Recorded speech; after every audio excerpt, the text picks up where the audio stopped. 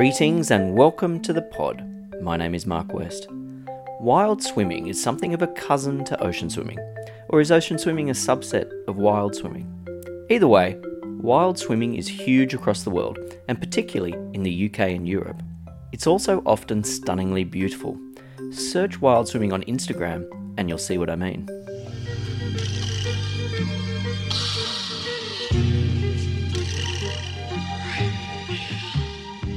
Callum Hudson is the middle brother of the Wild Swimming Brothers, triathlete, ice swimmer, author, nature lover, swimming advocate, and wild swimmer.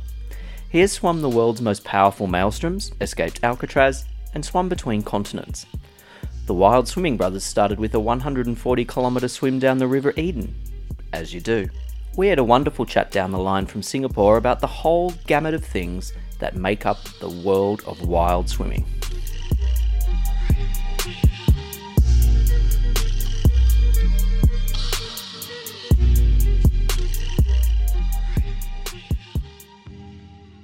The terminology wild swimming has become, it's become quite big and quite fashionable in the UK. What I'm always interested in is that something that resonates with in Australia, do you think? Because to me, it seems like wild swimming is something that's relatively confined in terms of like a term that makes sense to some urban communities. Like England is so densely populated, very little wild left. So the concept of wild swimming seems to make sense to people, whereas we're planning some swims in Canada, and it doesn't quite have, because they're like, well, what do you mean? What we always swim outside. Yeah, right. Yep. It's beautiful everywhere. Well, we don't need to escape the city. The city is in the forest. Yeah. No, I mean that's interesting. So it's not it wasn't a term that I had heard of before until the last little while. So I'm not a great ocean swimmer or anything. I just really quite enjoy it in summer. And Sydney, we're very lucky because you can go to the beach any day of the week if you like, and there's always something on the weekends. You can go for a swim in the ocean. So I hadn't really thought too much about swimming in dams and rivers, and I mean most of our rivers are drying up anyway. But I can see in the UK that it's a different concept. It's swimming in cold outdoor rivers and lakes and dams. I mean, how would you describe wild swimming? I would describe it as that. It's more about getting back in touch with nature. So it resonates mainly, like we've seen it in terms of like, so my brother runs a fitness magazine, so he looks at a lot of our analytics and like where our subscribers are and where we published a book, so we were looking at like who bought the book, etc. And it seems to be in cities, which is not necessarily what you would imagine. I think our biggest is London, Bristol, Manchester, etc. So the big kind of urban hotspots in the UK. And I think we're from the Lake District originally, which is an area of England it's the least sparsely populated county in England, I believe. Beautiful countryside. There's lakes everywhere. It's a swimmer's dream. And we hadn't heard of the term either. It wasn't something we were familiar with. The reason we're called the Wild Swimming Brothers is obviously quite fortuitous, but our parents are divorced. We were kind of raised by our mum, and her last name is Wild. Oh, right. Okay. Yeah, so we're the Hudson brothers, Jack, Callum, and Robbie. But our mum is Tina Wild, and our grandma is Grandma Wild, and Grandma lived in the Scottish Highlands. She was, she had no TV, like had a grass roofed house. She was probably one of the people in our lives who kind of got us really outdoors, in touch with nature. So when we were like, we've got to give ourselves a name, as you do. We didn't really want to be like the Hudson Brothers. Yep. So we're like, well, what can we come up? Let's give a nod to Mum and Grandma, and then obviously it kind of tied in nicely with that. That was the first time we'd really started to hear about people call it wild swimming, and I think there's a lot of people who is it outdoor swimming? Is it wild swimming? Well, outdoor swimming could include a Lido, but Yep. Wild swimming can't. Ocean swimming. What is an estuary ocean swimming? It's a good question. I mean, it's perfect, isn't it? In Sydney, if I go for a swim and I go in the ocean, it's quite warm, but in the Lake District in England, it would pretty much be cold all year round, right? How did you what made you jump in the water in the first place? Yeah. What do you think the temperature roughly is in Sydney? In the water, I mean, we're in the middle of winter right now. I'd say the ocean is 19, 20 degrees or something like that. Okay. That's very warm. I'm pretty sure the lakes don't get above that in winter. In summer, sorry. We did a long distance loch swim in Scotland in August, so the warmest time of the year. September can be a little bit warmer depending on the summer, but and I think that was like a 12, 13 kilometer swim, and it was about 13 degrees. Wow. But yeah, it's cold. It's really cold. Do you ever swim without a wetsuit, or is it a wetsuit pursuit? The majority of the time when we swim as the three of us, we wear wetsuits, because we've all roughly got different paces. So Robbie's the stockiest. He's a weightlifter effectively, and he does a lot of weight training. So he's very muscular. He's shorter. So he's a slower swimmer. Jack's incredibly tall and has the best stroke and technique. And then I'm somewhere in the middle. So when we swim together, we like to actually swim, next to each other. So we wear wetsuits because the fastest person doesn't. Because if you're going at a pace below your normal pace, then you can develop hypothermia. You're not going fast enough, or if you're the slowest and trying to go at someone else's pace, you just crash out. So we wear wetsuits when it's the three of us, and then when we're individual, we go skins. So most, some of the biggest swims, me and Jack did ice kilometers this year. Oh wow, yeah. So that was a new. We'd never done it before, and half the time you spend so much time talking about swimming, and you're like, "Bah, I really better push my swimming." Mm. So yeah, we kind of got into that a little bit. Wow, where did you do the ice kilometer? I did it in England. There's this whole lovely culture in London. So the London Lidos get below. I think the lowest temperature my local Lido got to is 2 degrees. Really? So it's incredibly cold. And ice swimming has to be below 5 degrees. So as long as the water drops below 5 degrees, that's an ice swim. So I said to myself in September, I was like, right, this is the first year, no wetsuit, skins. I'm going to swim the whole way through, go all the way around. Fortuitously, I was about 400 meters. I got moved into a flat very close to the pool, and they have this whole culture around it. There's a wood-fired sauna, and it's you get a real sense of camaraderie in January when it's snowing, nipping out in your Speedos. There's 10 other people. You don't really talk. You're all kind of. Some people are like psyching themselves up, and other people are meditating, and everyone swims, and then you go in the sauna afterwards and you chat. So it was that. I think other than that's probably the hardest swim I've done. I think the extreme cold is harder than distance, I think. Yeah, how do you prepare for that? I can see how you prepare for distance by training, but is that the same way you prepare for the cold? It's like a weird combination of half of it's like similar to distance training, meticulous repetition and almost like a science. I have to swim every day. I have to do, if I miss a week or miss a couple of days, then my body's not acclimatized. So you have this very repetitive, gradual acclimatization. You have to start in September and swim 10 degrees, 9 degrees, 8 degrees, 7 degrees, 6 degrees. But then that also feeds the psychological side of it. And it's almost kind of like extreme condensed meditation, because you have to really focus on your breathing, and you're basically going into you're self-inducing early stage hypothermia. Yeah. In the knowledge that how far you can go. So with the ice swimming, an ice swim basically begins when you get out the water, and it's all about the recovery. So the hardest part of the swim is once you've got out the water, and you might do An ice kilometer, I think, took 20 minutes, a little bit under, because you're quite slow in the cold water. But the recovery can be up to 45 minutes. Multi-stage recovery. You have to do various things in various orders. Mine was, I'd get out, you'd pat towel dry, because if you rub, it brings the blood vessels to the surface.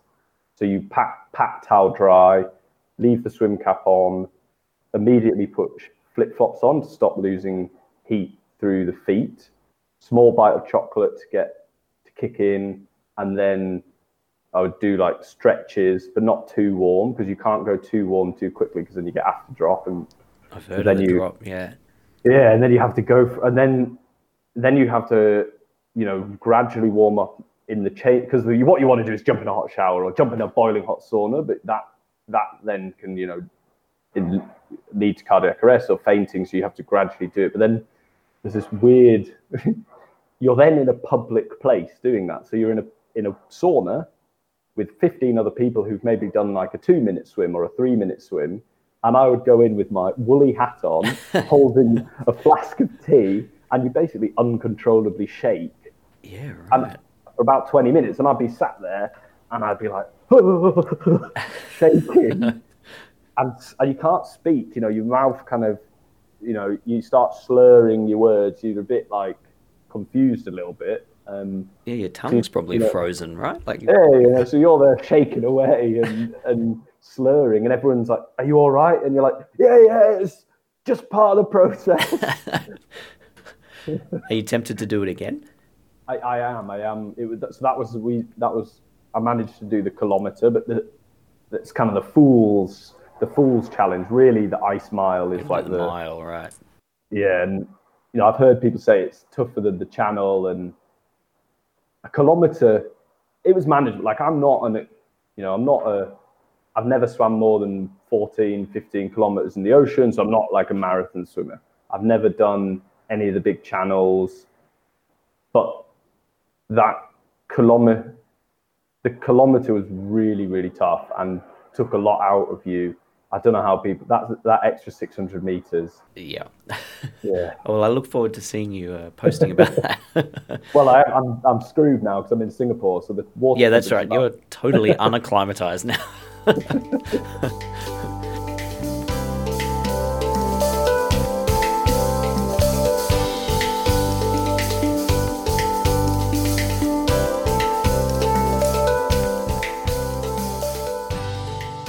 And so what got you into the wild swimming in the first place? You talked about your grandma in the Lake District. Was it that, getting reconnected with nature, that sort of thing? Probably a combination of kind of, we were into it before I'd ever even thought about it. Like we grew up outdoors. We were always, swimming in rivers, going to the beaches. Yeah, grandma in Scotland lived in the wilds. Our mum never taught us to be afraid of nature. And it's something I see now because we get approached by a lot of groups who kind of promote safe swimming and anti-drowning. And I'm totally for that. It's like, well, of course. Yeah, who isn't, right? Yeah. Yeah, I'm pro-drowning in swimming. Well, but at the same time, it's important that this group's doing it, but it's just, I don't think it's the thing that you should encourage more than the act itself. There's not people out there, championing how dangerous hill walking is, because people die climbing mountains every year. I think there's a little bit of the health and safety wrapping cotton wool brigade that's in the UK at the moment. There was a report last week, and my little brother did an interview with BBC News about water pollution in the rivers, and the report said not a single river in the UK is safe to swim in. Okay, right. Which frankly is complete nonsense. We've swam in countless, at least 15, 16 rivers over the last 5 years, never got an ill. You're not convincing me that we swam the source to sea rivers, the whole length of rivers. It's kind of scaremongering, headline grabbing. If you're interested in the outdoors, why would you spend your time trying to stop people going outdoors, as opposed to, yes, there are risks. Yep. That's why we're doing it. Like, if you don't want the risks, then just stay at home. But if you want to swim in the ocean, there's waves and there's currents and you need to learn about them. There's wildlife and you need to learn about them. Or there's cold and you need to learn how to overcome it. I think people want what I'd call Instagram wild. Right. Okay. Yeah. I can see that. That Instagram actually. I mean, this is how I learned about wild swimming. There's a lot of wild swimmers on Instagram. Some beautiful places in the world. Apologies. We've in no part helped that. Oh, I like it. So it's good.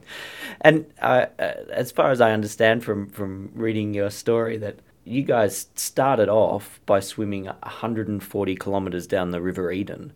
Was that seriously your first swim together? 140 kilometers? That was our.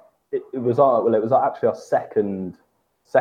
I mean, as brothers, we swam in lakes and swam at the beach. We'd never ever worn a swim cap and goggles and done a swim together, though. River swimming is very different to ocean swimming because it's much less psychologically challenging. The banks are never that far away from you, and there's always, even if it's not a very fast-flowing river, you can rest, do breaststroke, lie on your back, let the current take you. So actually, river swimming, I would argue, is one of the best for beginners. And at that stage, we were very much beginners. Okay, there's rapids and waterfalls, but as long as you plan out a route, you can be very safe. There's no real threats of wildlife in any rivers in Europe, so you don't have that psychological challenge. I think a lot of it for beginners is the depth of the water, deep water fear, and wildlife. And a river swim, it was kind of like, it was more of a road trip. Yeah. I know that sounds strange because obviously it sounds extreme in the distance and etc. But really, it was me, my brothers, and a couple of friends from school. Meandering down a river for 9 days. That sounds pretty awesome. Camp at night and then get back in. Camped at night. I feel like that the purest form of how I enjoy swimming. That captures it in its entirety. Really, it's an adventure. Swimming is only part of it. There's more to it than that. You're exploring somewhere new. You're with other people. Of all the challenges we've done, and solo swims, short swims, long swims, cold swims, I think I'd urge people, a group river swim, even if it's a 2-day swim, just 10k, camp overnight, 15k to finish or something. There's something wonderful about the river swimming, and that's really what kicked it off for us. And we started that because it was our childhood river. We'd grown up with the river flowing past our garden, and we sold our family home and decided to swim that river to kind of say goodbye and close a chapter of our childhood. And then after that, it's all just got out of control, really, and here we are. So how long do you think you'll have to swim? I mean, you're living in Singapore for a year. How long a river swim are you going to need to detox from living in Singapore? A lot. It's again, this is not really, I've really thought about it since moving here. This may not be the case, and I'm maybe on a small anecdotal sample of data, but it seems to be here so far that there's not the same concept, because everyone I speak to, well, is there anywhere good to swim outdoors in Singapore? Where can I swim outdoors? Well, the pool, the outdoor pool. You've got one at your condo. Yep. No, but somewhere, a lake, a reservoir somewhere, and no one really swims outdoors. And there's one beach where you can kind of swim, but it's all gated off with barriers, and there's 100 freighter ships just outside the barrier. So it doesn't. I don't know whether it requires, how long it requires a society to disconnect from nature. Singapore is only, formed 1965. It's a relatively young country. You've got a society who's just experiencing the benefits of modernization.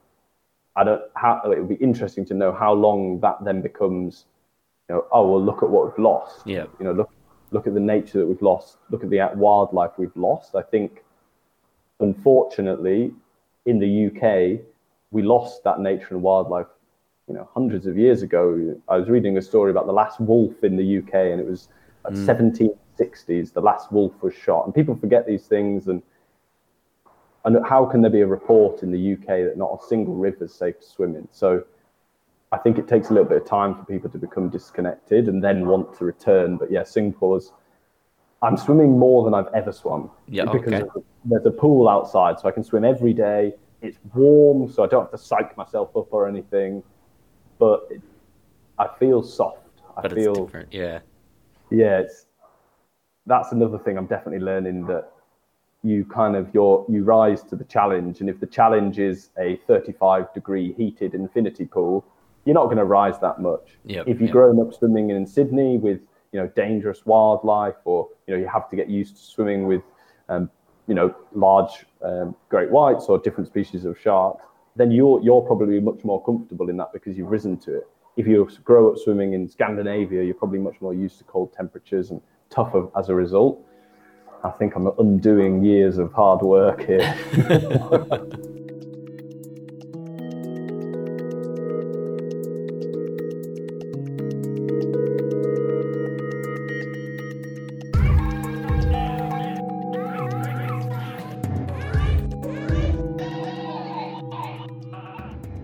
So you've swum in some pretty cool places, like up in Scandinavia through the maelstroms and between Europe and Asia, or Asia and Europe, I think, was it? At the Hellesport and various locks and whatever. Have you got what was your favourite? What was the most challenging?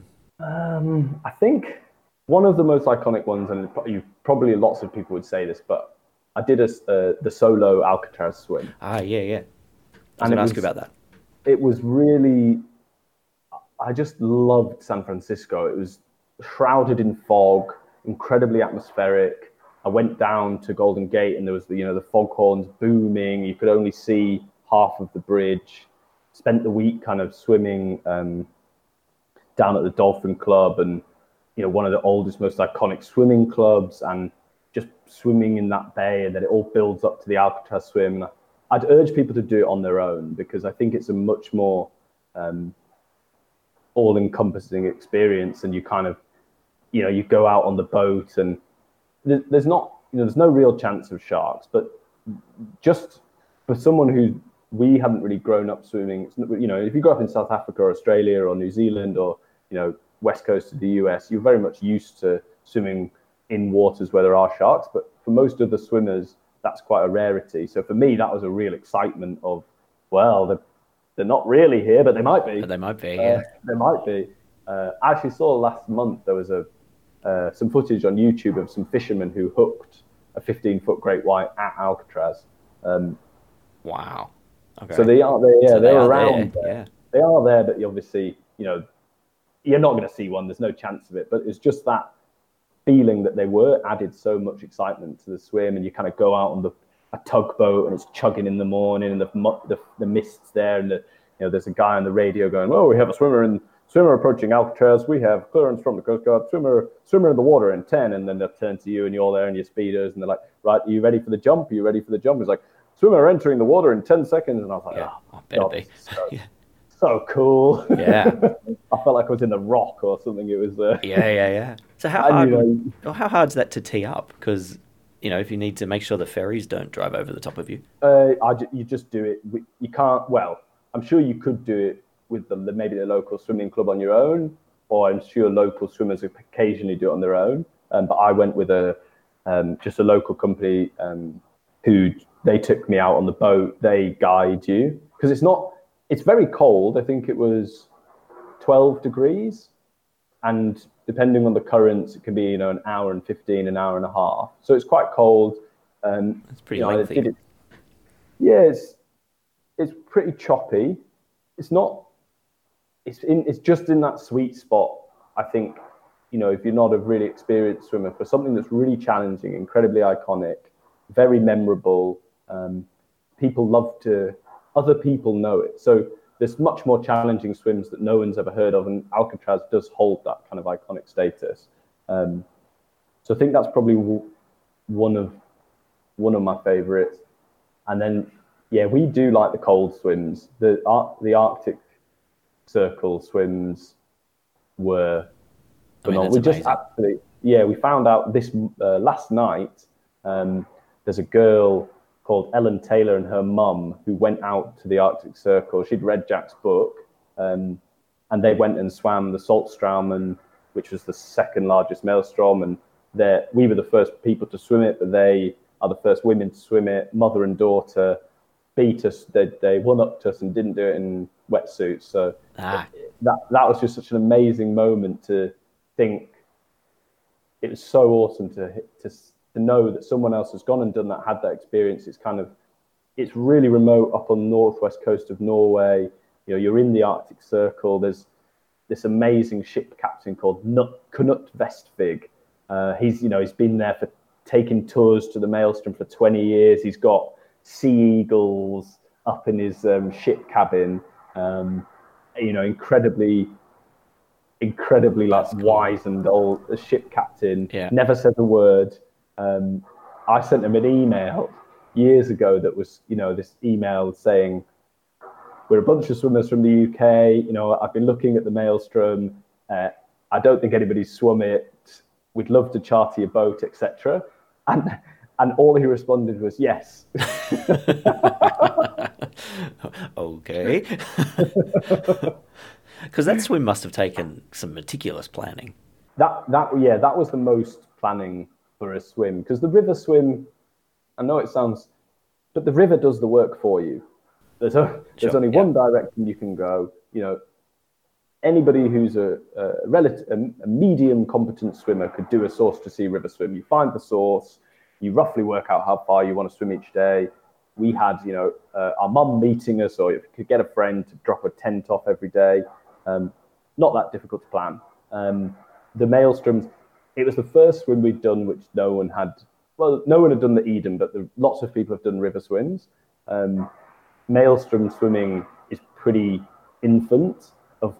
There's about 8 known maelstroms in the world, of which only one of them had ever been swum previously. Okay. So it was pretty difficult to work out how to swim across it, how safely.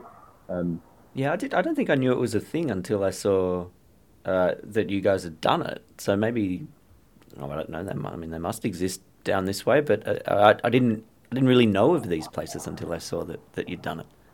No, it's probably chance that we kind of happened upon it, because there's one of the most well-known ones is in Scotland. It also happens to be where the best whiskey in the world is from. Oh, that's handy. Which is handy. Yeah. And I think I'd heard about it years ago, because it's where George Orwell wrote 1984. Right. Okay. So he went to this desolate island of Jura, which is on the west coast of Scotland, to write. It's incredibly lonely and desolate place. And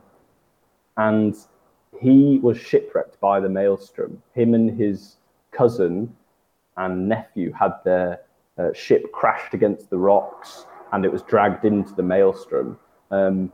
And I just remember, I don't know where I read it, and I was like, this is so cool. An actual whirlpool that dragged George Orwell into it when he was writing 94. I was like, this almost doesn't seem real.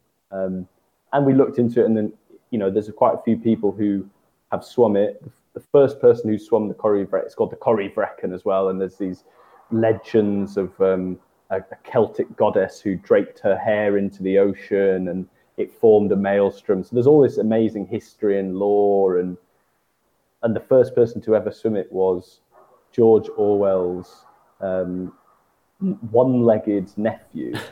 Right. So it was his nephew, who's Mark Blair, I believe, and he had one leg, and he swam it on the anniversary in 1984. So After George Orwell's death, he went to Jura in 1984. He swam across the Corrie Vrecken, first person ever to do it, first maelstrom. Actually, no, sorry, he's the second person to ever swim across a maelstrom, the first person to ever try swimming across a maelstrom, and arguably one of the most famous swimmers of all time is Sir Robert Webb, who was the first person to swim across the English Channel. He was a great British swimmer, swam across the Channel breaststroke, and in his time was a celebrity. And for his final challenge that he was going to do, that was going to be his nest egg for retirement and his final statement, there's a maelstrom at the bottom of one of the pools of the Niagara Falls. And he wanted to swim across the maelstrom, and he died attempting it. Oh, wow. So halfway across the maelstrom, he was dragged under and he was never seen again, and they never found his body. So when you're trying to plan a swim, and the first person to attempt it was arguably the pioneer of channel swimming, and he perished. And the second person ever to attempt it had this insane level of personal motivation. You know, his uncle was George Orwell, who was shipwrecked. You know, there's a level of psychology there which is just giving him strength beyond what anyone else would have for that swim. He'd since passed away as well, so there was not really much precedence to base the swim on. No one to talk to about. No, and I found there's a guy called Simon Murray who runs a company called Swim Trek, who do like adventure swimming. And he was the second person to swim the Corryvreckan in 2002, I think. And he said, I spoke to him and he was like, we just went there and we listened to the ship captain. There was a ship captain who was from the area who was taking tours, and he just thought, let's do it. You know, we can plan this safely.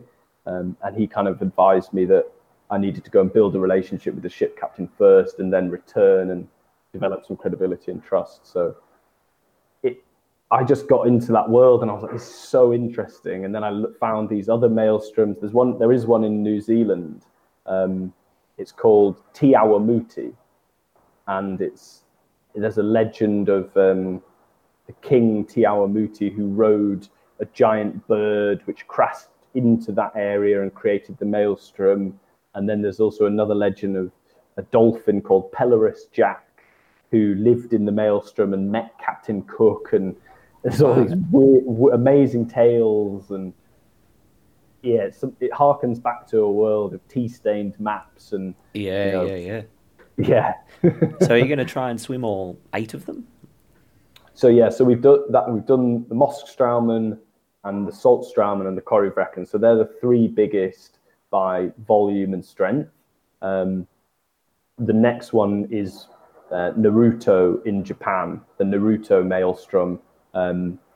Which we're planning at the moment for March next year, it's a very challenging swim because the language barrier is pretty immense. I've got a friend who lives in Japan who's kind of helping me translate emails, but there's such nuanced terminology when trying, even to a very experienced swimmer, the terminology and the nuances are incredibly exact. So trying to explore something so precise in another language is really difficult. For instance, on the Saltstraumen, the second biggest maelstrom, we calculated with the tidal charts that we had to set off at 6:28 p.m.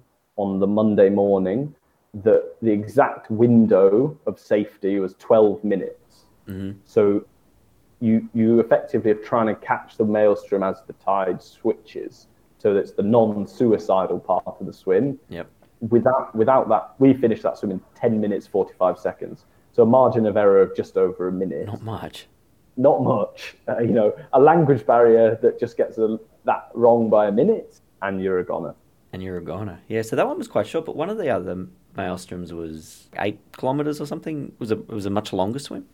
8 kilometers. Yeah, they're really unique, and so it's effectively where you get 2 really deep ledges. So you have an incredibly deep channel on either side of a really shallow ledge. And what happens is, as the tides change and move, these 2 huge deep chasms of water rush up over a really shallow channel. So huge volumes of water in opposing directions, and that's what creates them.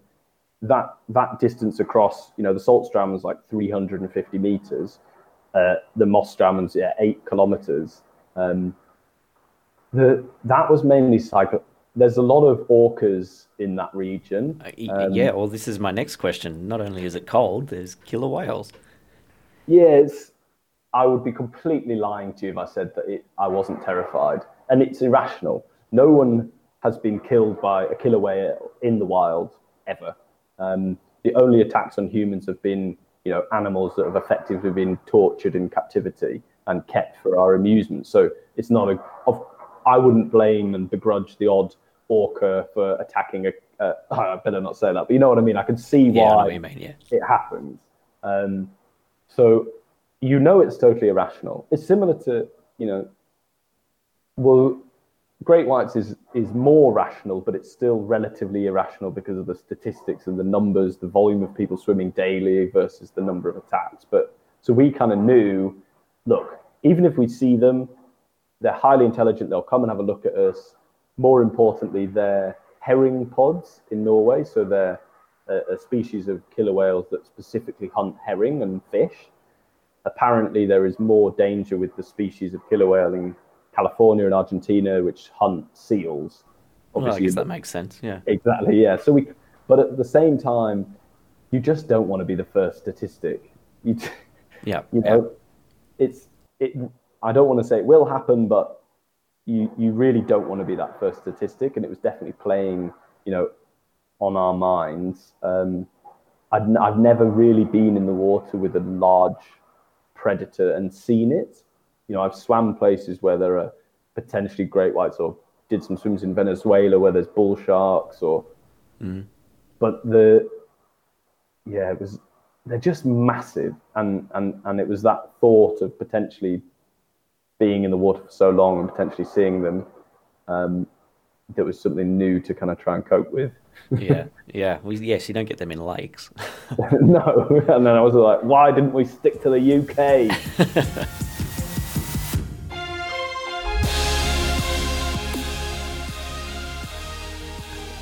And is your next swim, is that the Lake Windermere swim? No. So unfortunately, we're not doing Windermere. Okay. We were trying to plan it we're all in different places at the moment. Robbie's in Bratislava, I'm in Singapore, Jack's in London.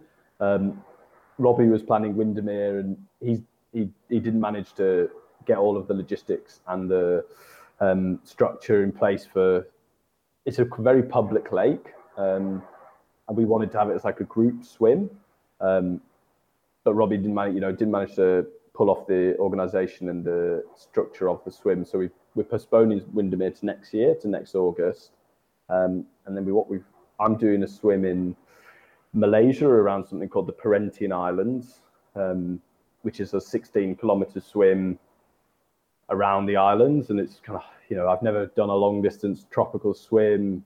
There's lots and lots of reef sharks, nothing too dangerous. And then the next swim for all three of us is Naruto, back to the maelstroms. Back to the maelstroms. Well, you should come down to Australia during summer and do some of the swims up the coast. I mean, we do have sharks, but I've never seen one. So you've never seen a shark while swimming? No, Sydney Harbour's full of bull sharks, as far as I know. But no, I've never seen anything. Have you had a friend or a swimmer ever had an incident? No. I mean, you see plenty of little jellyfish, little blubbery things, and sometimes you can see some fish and reef and whatnot, but I've never seen any sharks. Oh, I do know people that have seen sharks, but no, I've never seen any. Yeah, I think it's just the paranoia. I had this conversation with a friend the other day who hadn't seen Jaws. And I was like, okay. He's a surfer, and I was like, don't watch it. Don't watch it. don't watch it. That's an entire generation of people who are irrationally scared. It's done nothing for us, I don't think, has it? And I thought that, because I was looking at, is it like Challenge Rottnest or Rottnest? Oh, yes. Yep. And well, they did.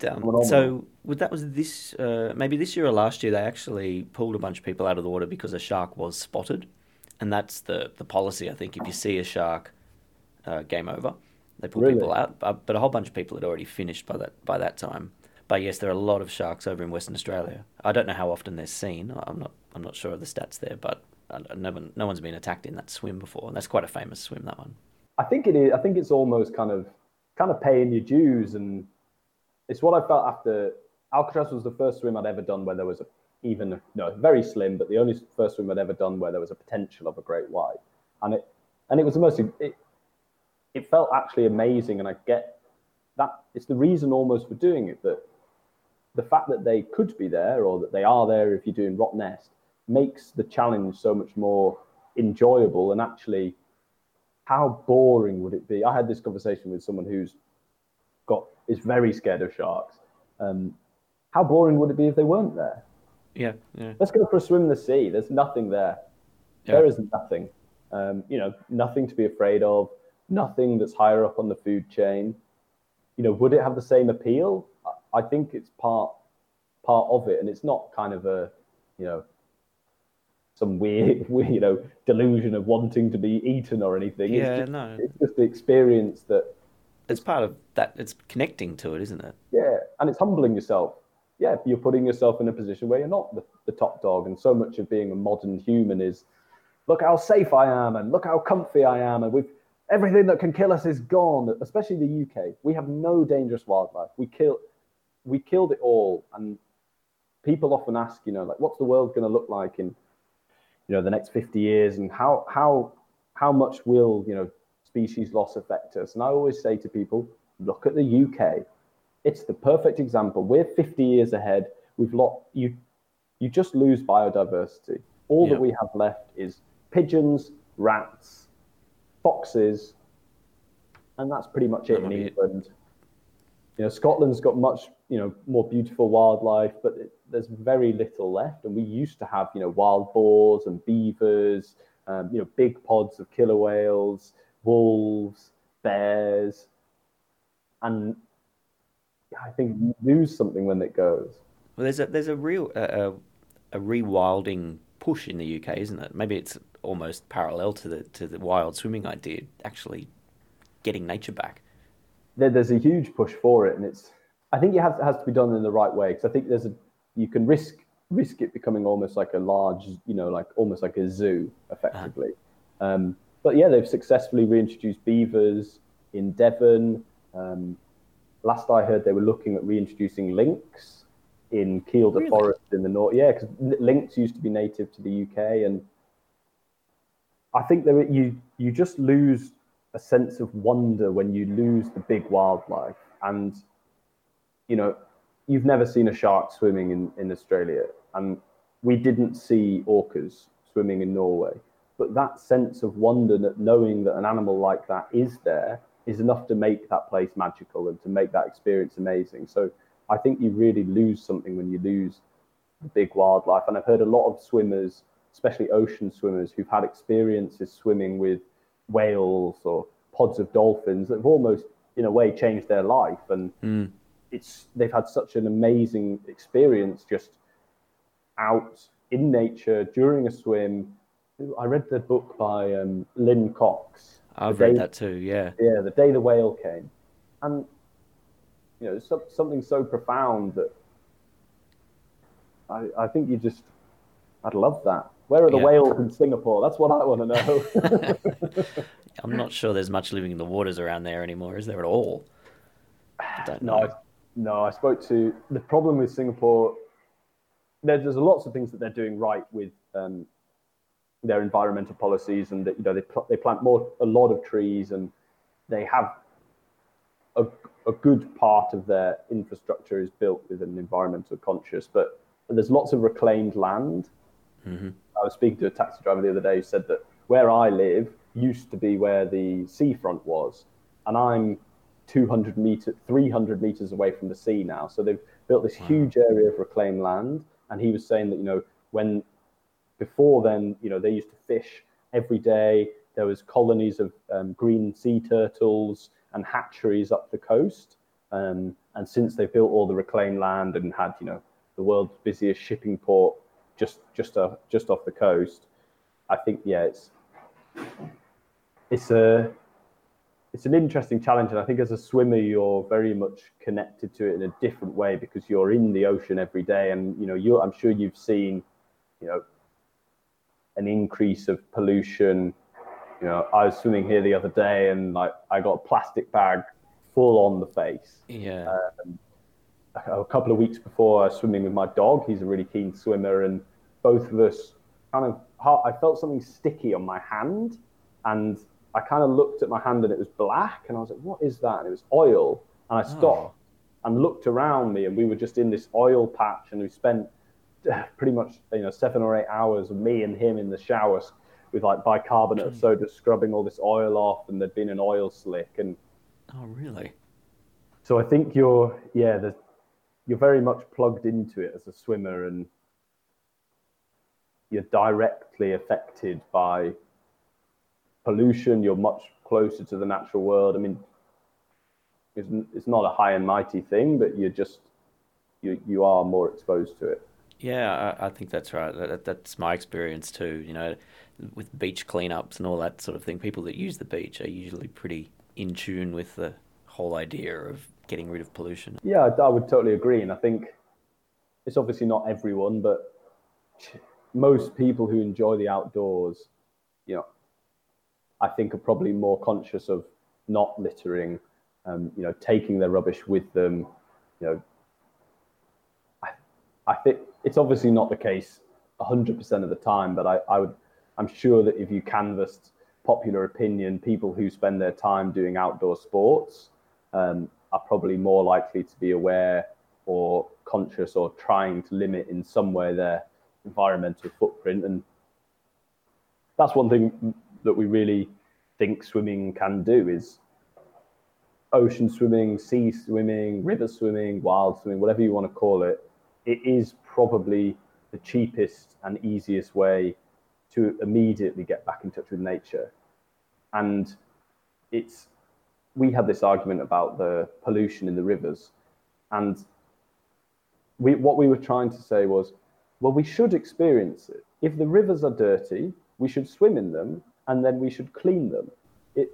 The fact that they're dirty is not, that means that we should keep doing what we're doing. And if we weren't swimming in them, we wouldn't notice. This is what's happened. People have stopped, living outdoors every day and spending their time outdoors, and you fail to notice what's going on. So actually, by swimming in them, even if they're not 100% clean, that's kind of the point, and then you realize and do something about it. That is the point, yeah.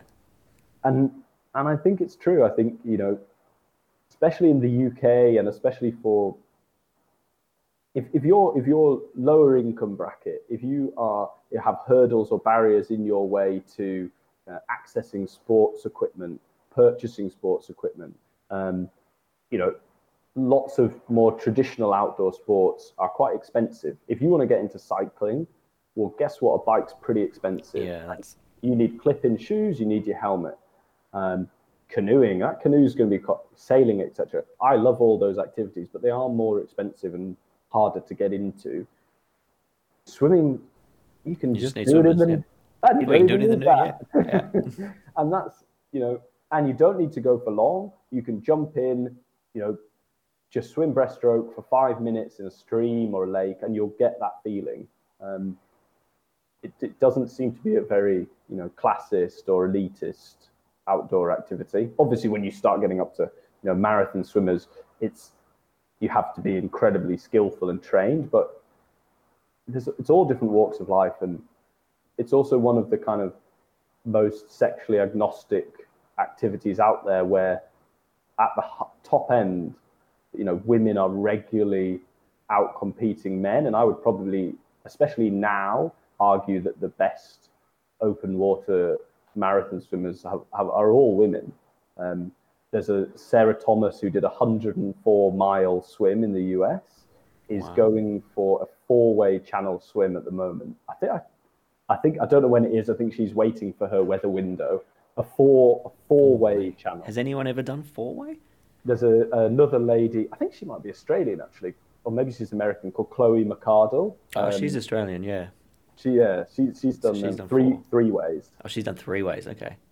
And she's tried a 4-way, and I think she didn't manage the 4-way. And then I watched the Kim Swims documentary on Netflix about the lady who swam from the Farallon Islands to San Francisco. And I took a boat out there after Alcatraz to treat myself on like a wildlife watching trip. Yeah. And it's this desolate rock about 20 miles out from San Francisco, nothing else around it, huge colony of seals. And it's one of the biggest migratory routes of great whites in the world, a great white hotspot. And I couldn't imagine even that anybody at 2 a.m. in pitch black had managed to get off that boat and just swim to the island, surrounded by the seals, and even start the swim, let alone carry on. And it's it seems to be. I like being involved in something where it's not like a macho chest beating sport, even if you want to call it that. Yeah. It's well, let's see how tough you are. There's no point talking about it. There's no point overblowing it, because when you get in the water, it's just you and your thoughts. And yep.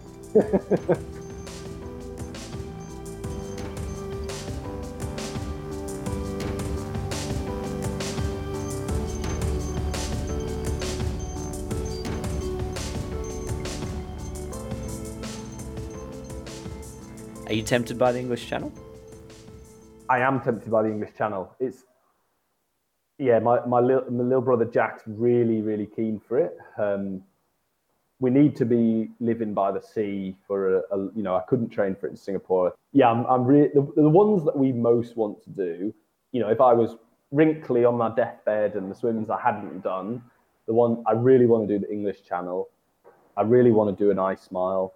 I really want to finish the Maelstroms. I would love to do Robben Island. Yeah, right. Yep. Another kind of, I love the swims that have history, and you can just feel they're an iconic swim. I went to South Africa when I was 15 on a rugby tour and went to Robben Island, and it was my first time ever leaving Europe, and it was an incredible experience. So I'd love, but I do struggle psychologically in the long distance with great whites. Right. Yeah. For those really cold ones, you'd probably want to put on 20 kilos of fat, wouldn't you? Because you do like triathlons and swim runs and things, like you'd be pretty lean.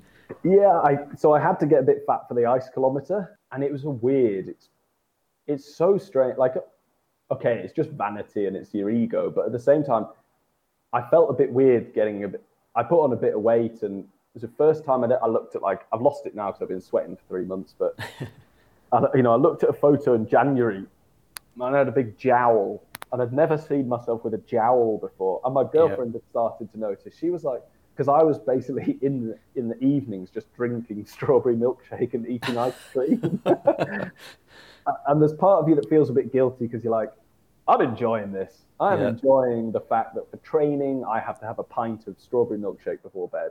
And I put on, quite a bit of weight, and it did make a difference. I think I enjoyed it. I kind of like that kind of, I love to see the swimmer at the pool that rocks up and everyone's like, who's that guy? It's freezing. It's 2 degrees, and never seen him before. And doesn't look like much of an athlete.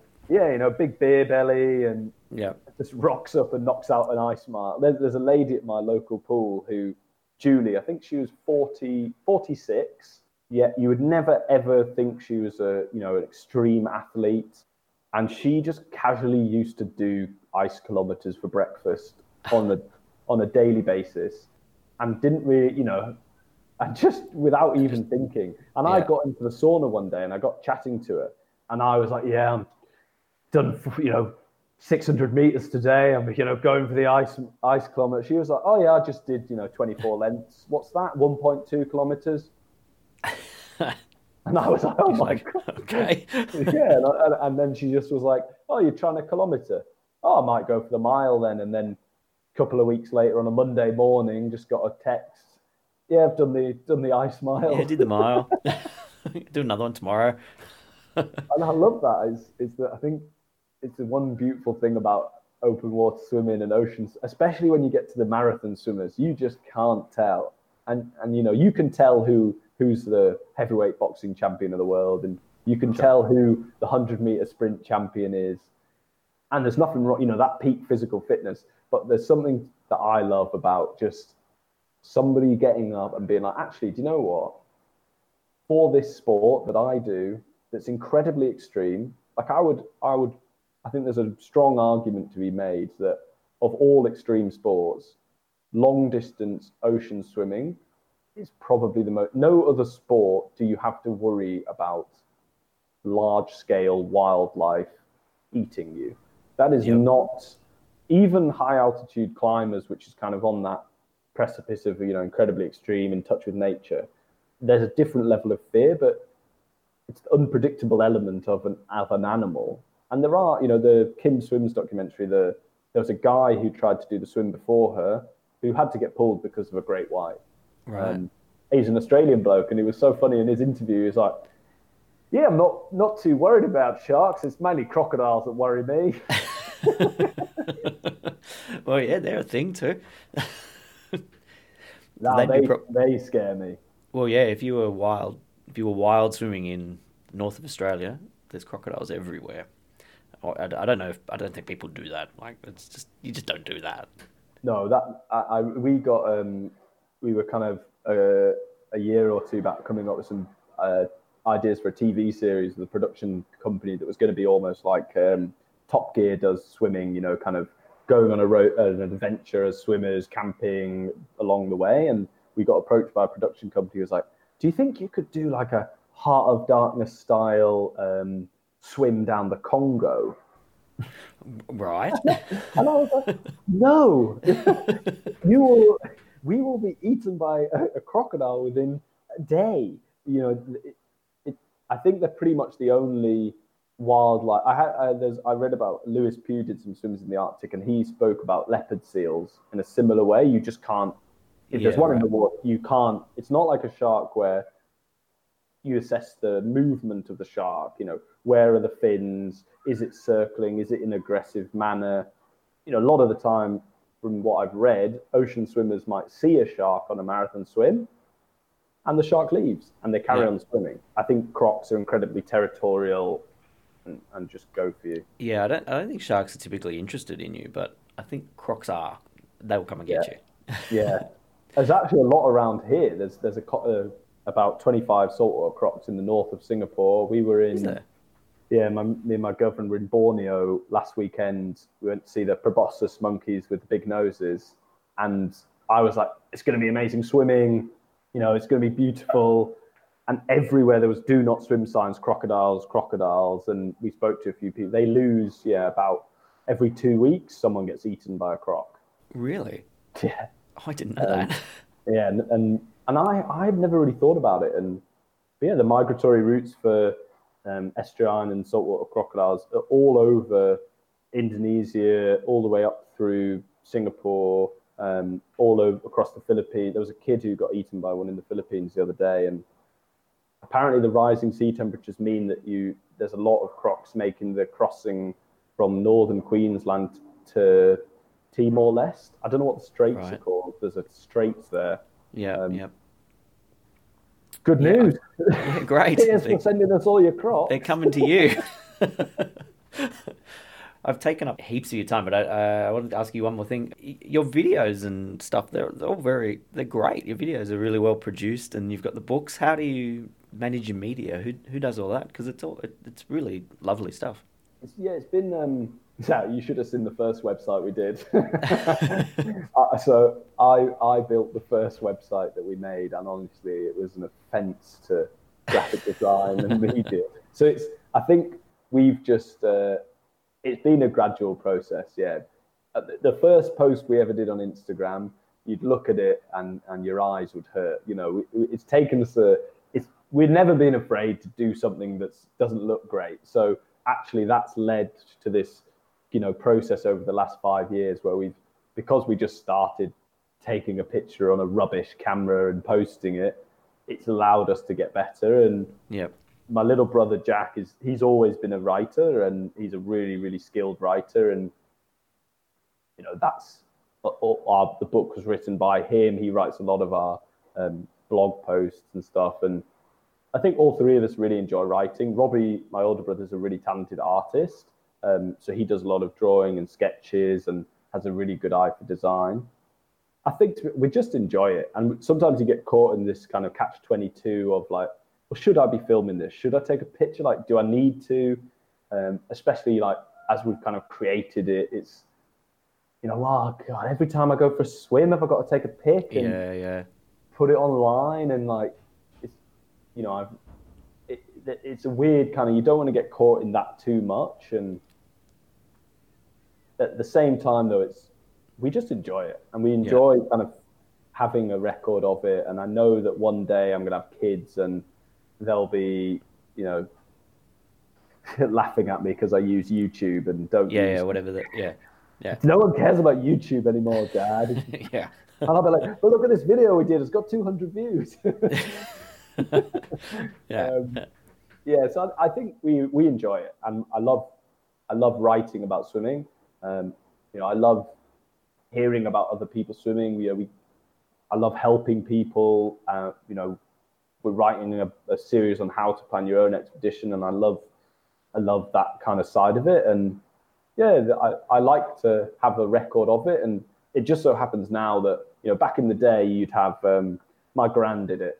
You'd have a photo, you'd go on holiday, you'd take 200 photos, you'd put them in a photo album, and you'd have that in your house forever. And any time anyone came around, it's like, should we do Corfu 1998 again? And you're like, oh my God, Grandma, I've seen it 100 times.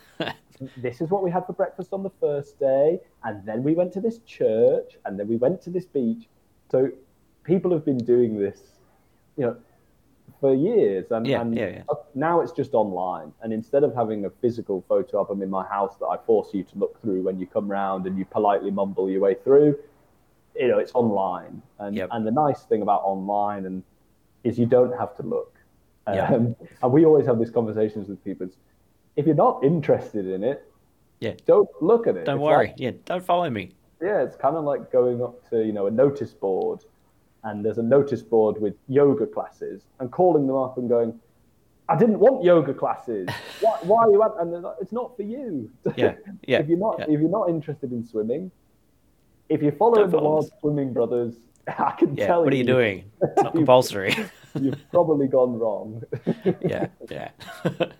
And I think you'll find with this podcast that there's a lot of people out there who don't want to just be, reading clickbait titles and wasting their time on social media. And people want to read stuff or look at stuff that's engaging. And it's nice to try and add something into the ether of the online world that's a little bit more thoughtful. Yeah. Well, I hope so. I certainly hope so, because I like this whole idea of chatting and hearing what you've got to say, because you're an interesting person, and so hopefully people listen, but I guess we'll find out.